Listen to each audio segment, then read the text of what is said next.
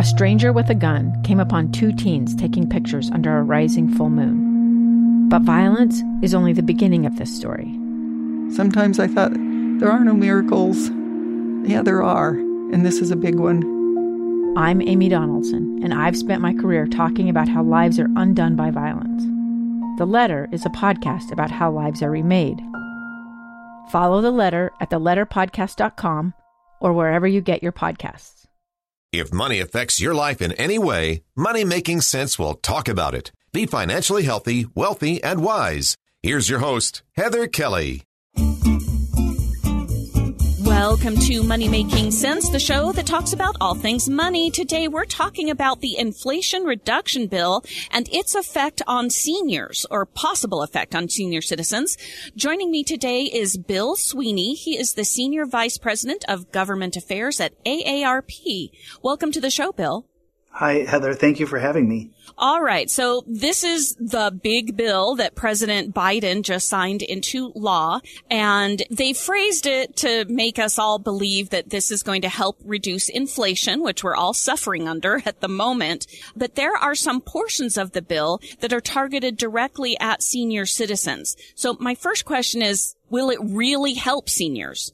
Well, Heather, absolutely it will help seniors. And this has been a fight that we have been in for almost 2 decades now. Sometimes larger fight to lower drug prices has been going on for 60 years. But the specific fight here to let Medicare use its buying power to negotiate for lower drug prices has been almost 20 years in the making, since the Medicare Part D program was created in 2003.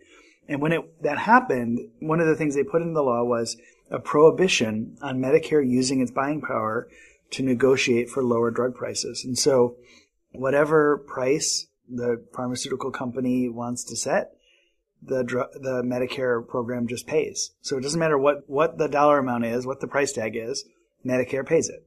And that's created this really perverse incentive for the drug companies to raise their prices as fast as they can, as high as they can, without any way for it to stop. And so this law finally allows Medicare to negotiate lower drug prices.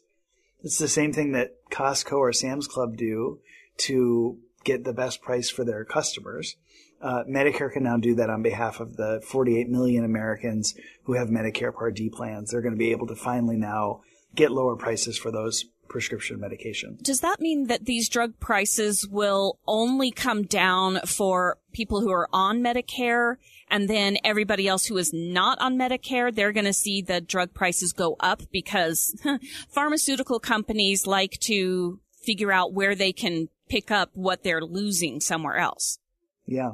Well, that's really interesting. And there is another provision in the law that is going to help rein that in as well. So they've thought about all these things and tried to close these loopholes along the way. So another big provision, and this took effect the minute the law was signed, is to penalize drug companies when they raise their prices faster than the rate of inflation. And this gets to that inflation point that you raised earlier. For seniors, especially on Medicare, the average senior takes 4 to 5 prescription drugs, and their median income is $30,000. So they can't afford these out-of-control increases. But drug prices have been going up 2, 3, sometimes 4 times faster than inflation year after year after year after year. And we did some math and went back and looked at what would consumer prices look like if they were rising at the same rate as prescription drugs. And if they were, milk would cost $13 a gallon, and gas would cost $12.20 a gallon. So that's how angry seniors have been in this country about the out-of-control price increases that they've been paying at the pharmacy counter. Because just think about what it would be like if that's what we were paying for gas or groceries. So I think that this is an important provision that will help drive down the costs, not only in Medicare, but also in the private market, because it's based on an average cost of what the medicine costs across the marketplace. So both in the private sector and in Medicare. So that provision, and it's very complicated and technical, but will have that spillover effect to try to also help control some of those prices in the private market too.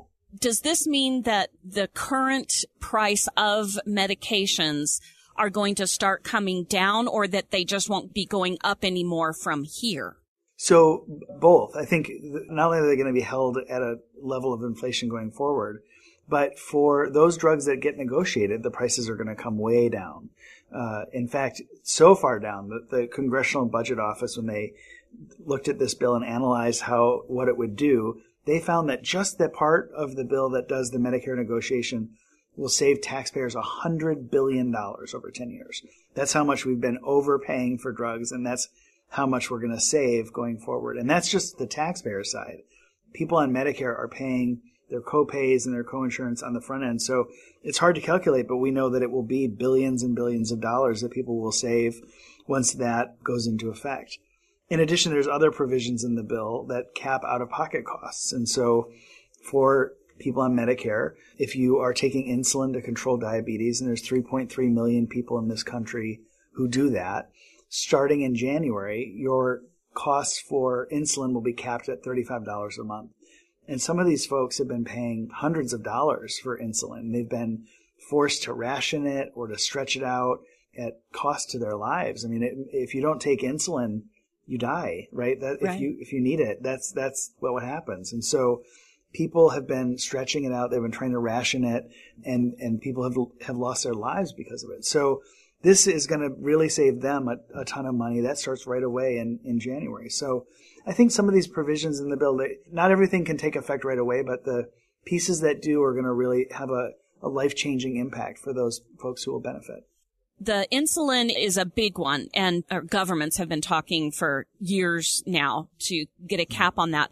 But is that the only medication that will have a cap for out-of-pocket expenses? Because if you're on Medicare, there's already a cap on how much you can spend out of pocket on medications. So is this cap lowering for people, or what's going on? So there's not really. I mean, right now in Medicare, you have to pay. There's some different levels, and it's quite complicated. But if you're on a Medicare Part D plan or a prescription drug plan, you have these different layers of coverage. And throughout the whole process, when you hit a certain level, you end up having to pay some percentage of that. And it's not necessarily a very big percentage, but it can cost a ton of money out of pocket. And so there's always cost sharing throughout the Medicare Part D plans. That's going to change as a result of this law. There's now going to be a hard cap of $2,000. So you're going to be in the sort of what's called the normal coverage phase until you get to $2,000 out of pocket. And then when you hit $2,000 out of pocket, you're done. You don't pay anything more for the rest of the year. And that is going to be a real profound change, because we've been hearing from people all across the country who have diseases like Parkinson's disease or cancer. They're paying sometimes $3,000 a month, up to $10,000, $15,000 a year for cancer treatments. And this is going to be really beneficial to them. They're going to have real peace of mind that if you do get one of those diagnoses from your doctor, you're not going to go bankrupt trying to stay healthy. Yeah, my mother is on a minimum of 4 different medications that I'm aware of, and one of them alone costs her $250 a month.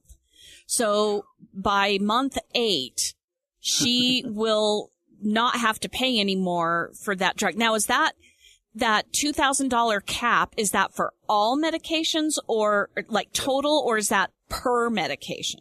That's for all your medications in a year. So depending on what the other costs are, she might hit that even sooner.